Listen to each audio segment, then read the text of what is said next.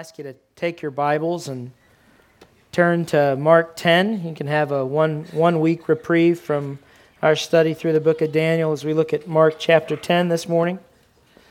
We are going to read just a very small section of verses in Mark 10, verses 13 through 16 of Mark chapter 10. We will first read and then explore a bit. Mark 10, verse 13. All right. Then they brought little children to him, that he might touch them. But the disciples rebuked those who brought them. But when Jesus saw it, he was greatly displeased, and said to them, "Let the little children come to me, and do not forbid them, for of such is the kingdom of God. Assuredly I say to you, whoever does not receive the kingdom of God as a little child will by no means enter it." And he took them up in his arms, laid his hands on them, and blessed them. So that's our text this morning. It's a text that I have selected. It's been a very busy week. Many of you working with children, many of you faithfully work with children anyway, and I thought it might be appropriate to take a look at this passage. Hopefully it is somewhat familiar to us as Christian people. It has fueled all sorts of Christian hymns and songs. Jesus loves the little children. I like that song. I'll find myself whistling it or singing it, and unclear how it came to mind, and I'm sure my mother had some effect with that long ago. But Jesus loves the little children, and that is a true sentiment. In fact, that is the first point that I'll make this morning, and it has underneath it, if you are taking notes, 5 subpoints that we will discover in the text. So point number 1, Jesus loves the little children. First subpoint, A, he has time for them. He has time for them. The disciples, I presume, do not think that Jesus has time for the little children. I read one commentator who notes, and we will make note of it later on, that this passage appears in all 3 of the synoptic gospels, the gospels that try to give a chronological account of Jesus' life. This account of Jesus rebuking the disciples this way appears in all 3, Matthew, Mark, and Luke. And in all 3, it is immediately followed by Jesus' encounter with the rich young ruler. I don't know if that was a scheduled encounter, but I read at least one person commenting on it who wondered if the disciples were not in a hurry to scurry Jesus off to his encounter with a CEO, a powerful person, and did not have time for the children. I presume they thought they were doing a good thing. Children, in general, are a bit of work, and if you have someone who's trying to stand up and teach or get something done, they can be a bit of a distraction to whatever that person is trying to get done. This says little children, which in the Greek is the word for toddlers and younger. So these are not just children. These are the very smallest of children, the ones who require the most attention, the ones who are the most fragile and the most needy. When it says the disciples rebuked those who brought them, we don't have any inkling of what they said. I presume it was something of, now is not the time, or this is not what Jesus is doing today, or we came to preach the message of the kingdom. Well, we don't know what they said. Those are all presumptions. Whatever it was, here we have in 3 of the synoptic gospels, which are credited to the account of the disciples themselves. They have no problem looking back on it after the fact and calling it for what it was. They rebuked these people. That's their evaluation of what they did. This is not the right thing here. Shouldn't be doing this.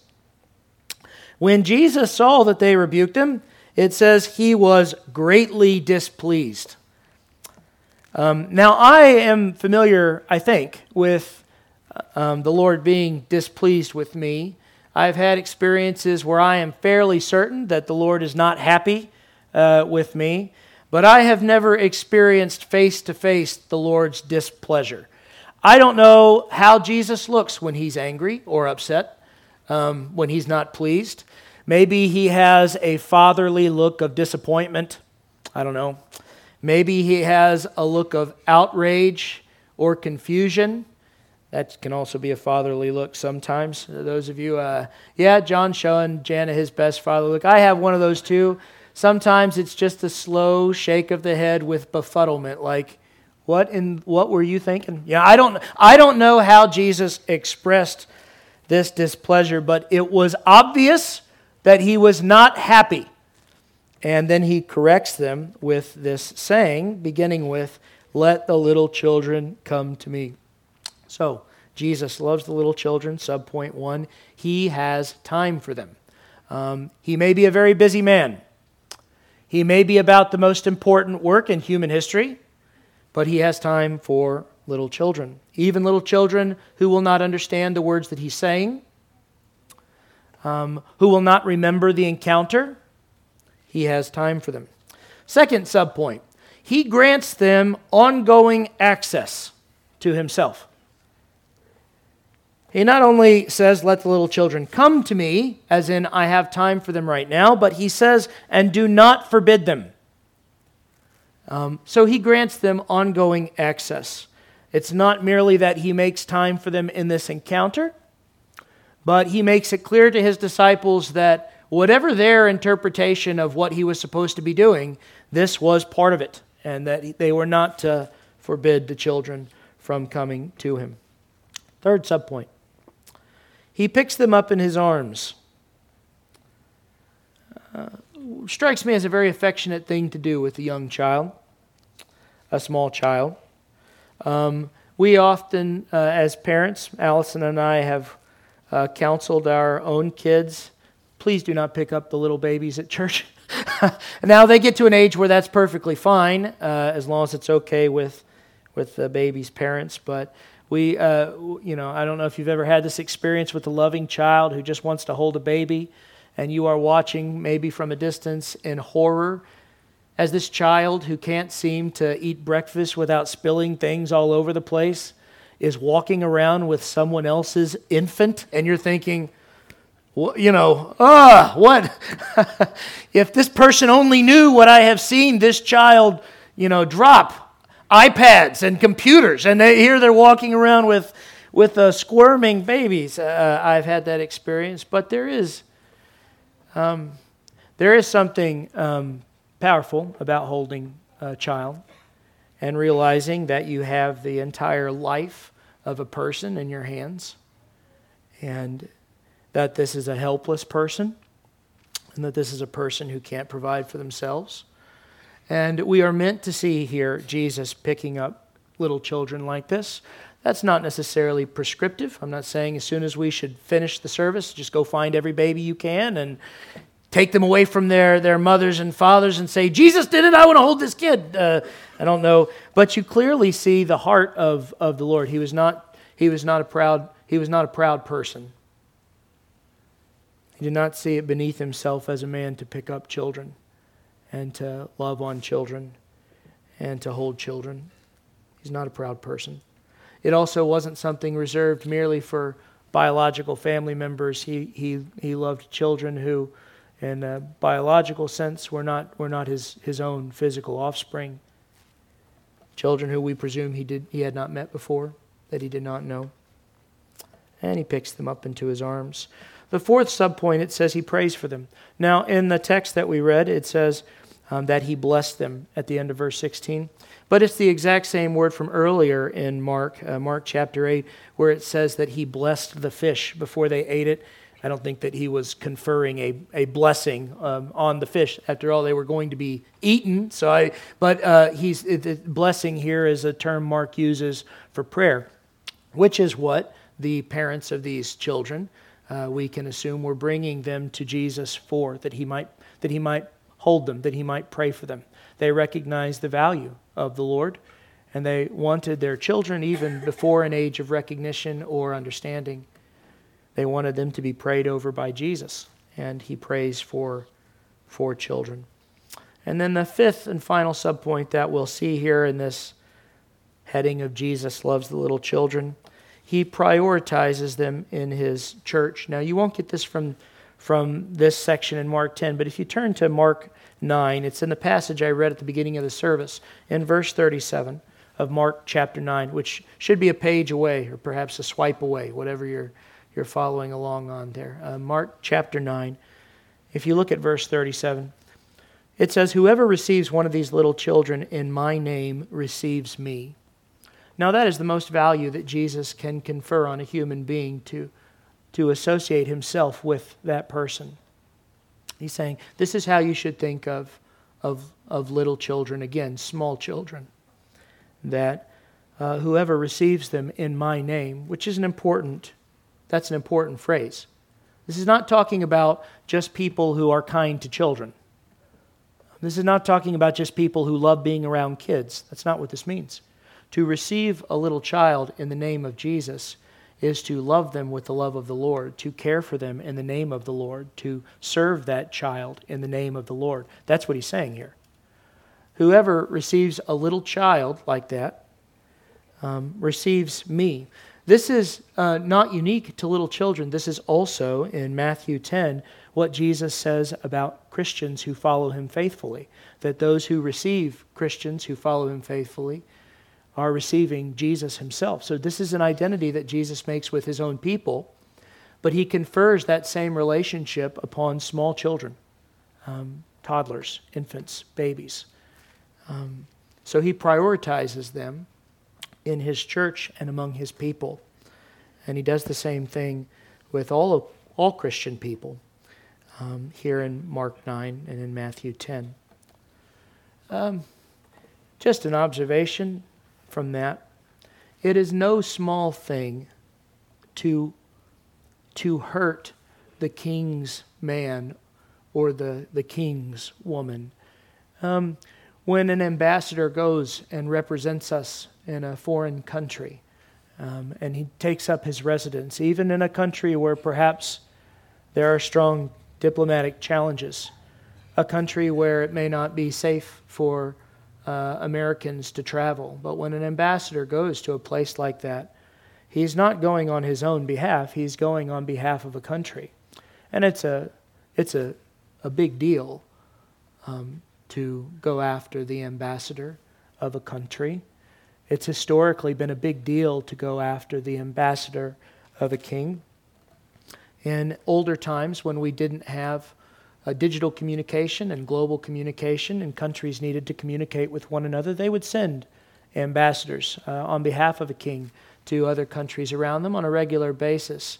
And even when there was great animosity between those kingdoms, those ambassadors were generally treated well, because it was understood to mistreat the ambassador was to invite the wrath of the king or the kingdom that you were consulting with. And I'll say this, when we think of what Jesus says here about his identity with children and his identity with his people, we should recognize it's a big deal to mistreat the representative of a king, the person whom a king identifies himself with. That should fuel right Christian treatment of one another, but it should also fuel a very particular understanding of small children. Jesus offers protection to children in this effect, even warning in another passage of God's judgment to those who would hurt a child or mislead a child. He, of course, makes it clear in his law in the Old Testament, the protection afforded to children, women as well, even slaves or servants, but for children too. So it's a big deal how we treat little kids and how we think about little kids and what we do with little kids. That's the first point. Jesus loves the little children. That's obvious in the text. Now, second point from the text. The kingdom of God is for people who are of the same kind as children. Now I want to read this to you again. This is from Mark chapter 10.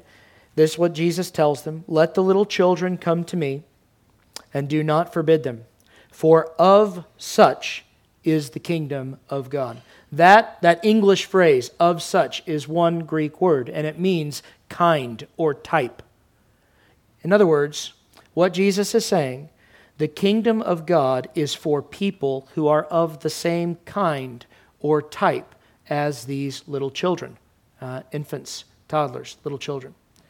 Now, that ought to catch your attention. That ought to catch your eye. If we presume to have a place in God's kingdom, then it ought to matter to us. It ought to catch our attention when we read something where Jesus is saying, here's the kind or the type of people who the kingdom of God is for. But he doesn't stop there. Notice how he doubles down in the text. Verse 15. If the first one didn't catch your eye, this one should.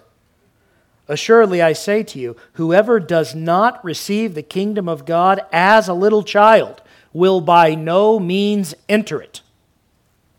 Now, that ought to catch the thoughtful reader's attention. Because Jesus is not simply saying, well, we should all be like little children in some way. Now, he's doubling down on that. Even with the word here, in the English it says assuredly, which I think is kind of the equivalent of the modern day. You better know this, this is for real. Let me tell you the truth about this, to be honest with you. Whoever does not receive the kingdom of God as a little child will by no means enter it. Now, we have to be of a same kind or type then as little children. And you can read that one of two ways. You could say, well, that kind of stinks. I don't want to be like a child. Whatever that means, it doesn't sound good. And I've grown up and I'm mature now and I have no interest in regression. But if you think about it, it is actually very good news. And I would ask you for a second to consider the alternative. Imagine that Jesus had looked at the rich young ruler and said, the kingdom of heaven is for people of this type. That would be very bad news. That would be bad news. I am not rich. I don't think I'm very young anymore, and I am a ruler of nothing, okay? Imagine if Jesus looked at a high class of people. Say he went to the intellectuals, the scholarly type, and he said, now let me tell you something, guys. He's got his disciples assembled here. And he said, the kingdom of God is for these kind of people.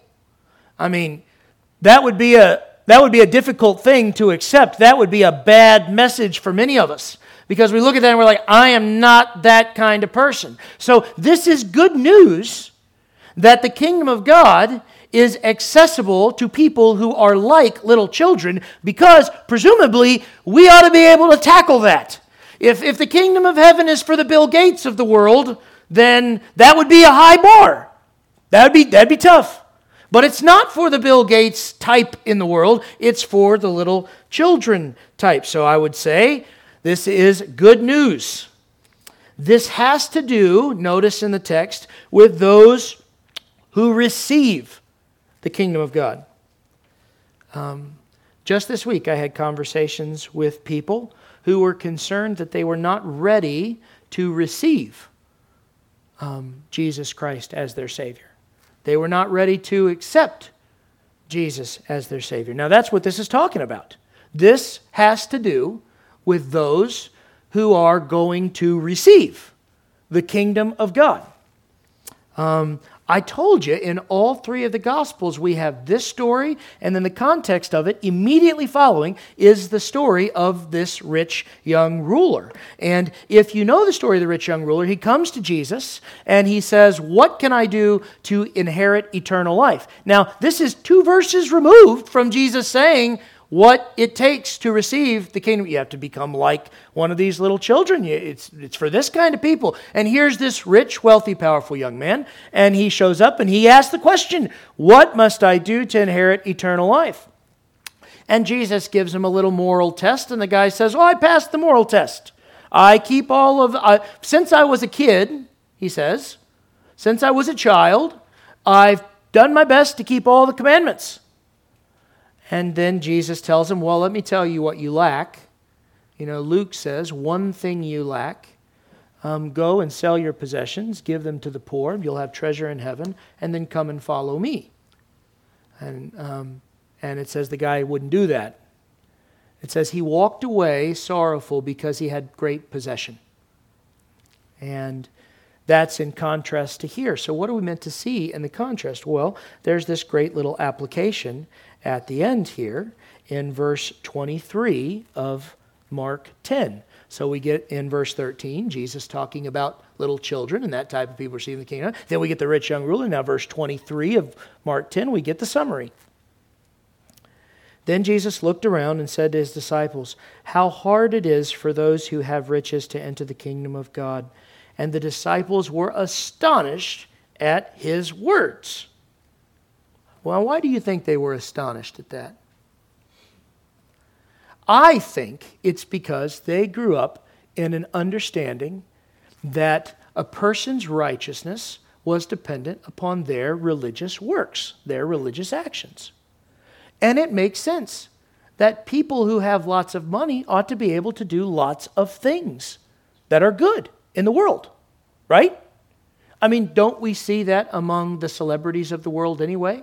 Look at what I'm doing with my money. Look at what I'm doing with my charity. And I think the disciples were very comfortable with that idea. And they were astonished that this man who had all this money could not bring himself into peace with God and had walked away from Jesus. And now Jesus has said this.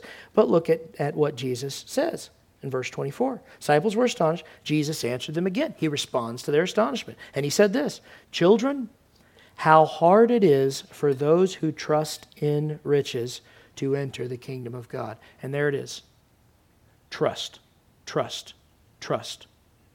How hard it is for those who trust, for those whose faith, whose security, whose hope, whose joy is in riches. How hard it is for those who trust in their riches to enter the kingdom of God. Now compare that then to a little child. Got a little child over there. See one? One back there on Angie's lap.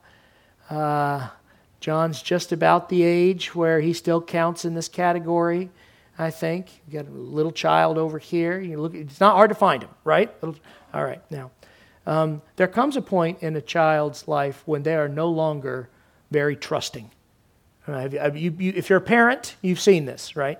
There comes a point where the child begins to ask for promises when you tell them that you're going to give them some kind of reward. Like, hey, if you do this, then we'll go do this next. And I remember the time when my children started looking at me and say, "Do you promise?" You know, it's like, wait, why do I have to promise? What are you talking about? And there comes a point in time when the child begins to doubt his or her parents' ability to provide lunch. And if you've had this experience, you're walking around at a zoo or at an event, and the child begins to look up to you and they say, "When are we going to eat?" You know, and you look at the child and maybe the first time you say, "We'll get something to eat soon. You'll be okay." And a few minutes go by and they remind you, in case you've forgotten, that a few minutes have now gone by and we have still not found something to eat. And they remind you, "Hey, when are we going to?" And they will continue to remind you until you threaten them, discipline them, or provide food. They will just stay with it. They no longer have confidence in your ability because it's not here and they want it here. Right? But prior to this age, children are entirely dependent and entirely trusting. There's an age when you can take a 1-year-old and set them on the edge of the couch and say, "Come to me," and they jump. There's no doubt. And then you take that same kid 2 years later and you put them up on the counter and you find out if they're a daredevil or not. The daredevil will jump and everyone else will be like, "I don't know." We have a joke in our house and I'll embarrass him. "Sorry, son, there are consequences, I guess, to being my child someday." My son is a very brave lad. He does lots of brave things that I wasn't brave enough to do. I'll couch everything I'm getting ready to say in that entry. But if I try to put my son on my shoulders, it will seem like I'm ripping his legs off. He will respond. Maybe not now. He might do better. But it was a point of hilarity with him growing up that just lifting him up in the air brought tremendous terror. And I exploited that a few times for some easy laughs with his older sisters, but by and large, I've respected this great fear that he has that I will drop him. But there's a time prior to that when kids are very trusting, and they just depend. They just have faith. They just believe. If you give little children the opportunity, they will give very generously in an offering plate. Many of them will give very generously in an offering plate. Percentage-wise, they will, without thought, outgive adults 9 times out of 10. What did you give for your birthday? Well, I got this, $2.50. What do you want to do with it? And I've had my kids say this. Can I put it in the offering plate at church? Just no thought. Why? They don't. You could say, well, they have no concept of money. Maybe they have a better concept than we do in some regard, because they don't trust it. They don't think of it that it's going to make me happy. They don't think, well, what is this going to mean if I don't have it? They don't think about that. Now, I don't think Jesus here is calling us to a naivety, but I think he's pointing out to his disciples that in order to receive the kingdom of heaven, you have to live by faith in him. You have to live with simple faith. Simple faith doesn't mean doing simple things. Simple faith means God is in control. God loves me. God will provide for me. That is a tough message, I think, for Americans, because we are always being sold something. Always. Doesn't seem to matter where you look or what you're doing. Someone is trying to sell you something. Someone has paid for the spot, and they are trying to sell you. And then we are usually always thinking somewhere, floating around in the back of your mind, you know what I'd really like to have? You know what I'd really like to do someday? We're thinking of buying things all the time too. And if you're always thinking about selling something, or you're always thinking about buying something, then this is a hard message to relate to, because the kingdom of heaven is neither bought nor sold.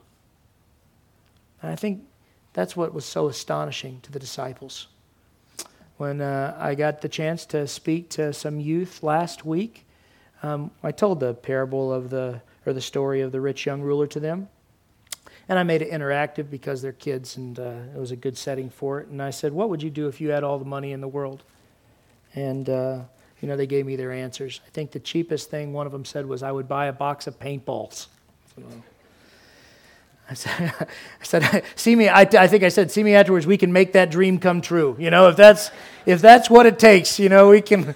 But that was a response, and then they gave a bunch of other ones that I thought were interesting, silly. Then I asked, what do you think Jesus means here when he talks to the rich young ruler? And one of them very sincerely said, I think he means that you can go to heaven if you give your money, lots of money, to poor people. And you could see how you take that away from that parable. You could see how you could be confused there. I think that's what the disciples thought. Like, you can go to heaven if you do good things with money, but at the end of the day, that's merely trust in money. That's not trust in God. That's not faith in God. Now, I want you to do good works. I think Christians should do good works. I think Christians should be charitable. I think Christians should care about needs and should meet needs. But heaven is not bought and heaven is not sold. There was one transaction with heaven on the line, and that was a transaction that Jesus himself made at the cross. He purchased heaven. You can't buy it. We can't buy it. You can't buy it with your good works. You can't buy it with your good deeds. You certainly can't buy it with your money. There's this interaction that Peter has with this man who thinks that he can buy the gift of the Holy Spirit in the book of Acts with money. And Peter's pretty clear with him, may your money perish with you, because you thought that you could buy. You thought that you could buy fellowship with God. You can't make the transaction, because the Bible says the transaction has been made on your behalf. And the cost was too rich for your blood. It's too expensive. You couldn't have paid it if you tried. It's not for sale, and you couldn't have paid for it with your own blood. Jesus paid for it with his blood. That's too rich for you. Your blood is a sinner's blood. Your death is a sinner's death. Your death is somewhat justified by the fact that you are guilty before God. Jesus was not guilty. And that's why when we sing a song like what we sang, now, Lord, use this ransomed life in any way you choose. Jesus paid a ransom for your life so that you can have the kingdom of heaven. He paid a price for your life. He redeemed you. He purchased your life. That's why we use language like I serve Jesus or Jesus is my master. It's the idea that Jesus has made a transaction that we could not make. If you would receive the kingdom of God, you would receive it by faith in what Jesus has done for you. You don't have to do anything to make your life ready to receive the kingdom of God. You don't have to do any good works to prepare. You don't have to go clean up this one thing that you've been doing wrong for a long time. You don't have to commit to give X amount of dollars to this or X amount of hours to this. That's not what this is about. If you would receive Jesus, you have to receive him like a little child. You have to receive him with faith that he actually will do what he said he has done for you. That he actually will forgive you. That he actually will give you the promises that he's made. That he will be with you and never leave you nor forsake you. You do that by faith, not by transaction. Not by transaction. And I'm going to ask you to bow your heads for a moment. Those of you who are secure in your relationship with the Lord, I'm going to ask you to pray. Just quietly. And those of you who know that you do not have fellowship with God right now, that you are not in a right place in your relationship with God, that if you died today, you would meet God as a judge, not as a father, but as a judge. And if you know that today, if you know that there has not been reconciliation and peace between you and God, I'm going to call on you to consider something intensely important. That the great God of the universe did not send his Son into the world to make salvation incredibly difficult for you. But instead, he sent Jesus into this world to give you access to the kingdom of God. And you may never perform a miracle.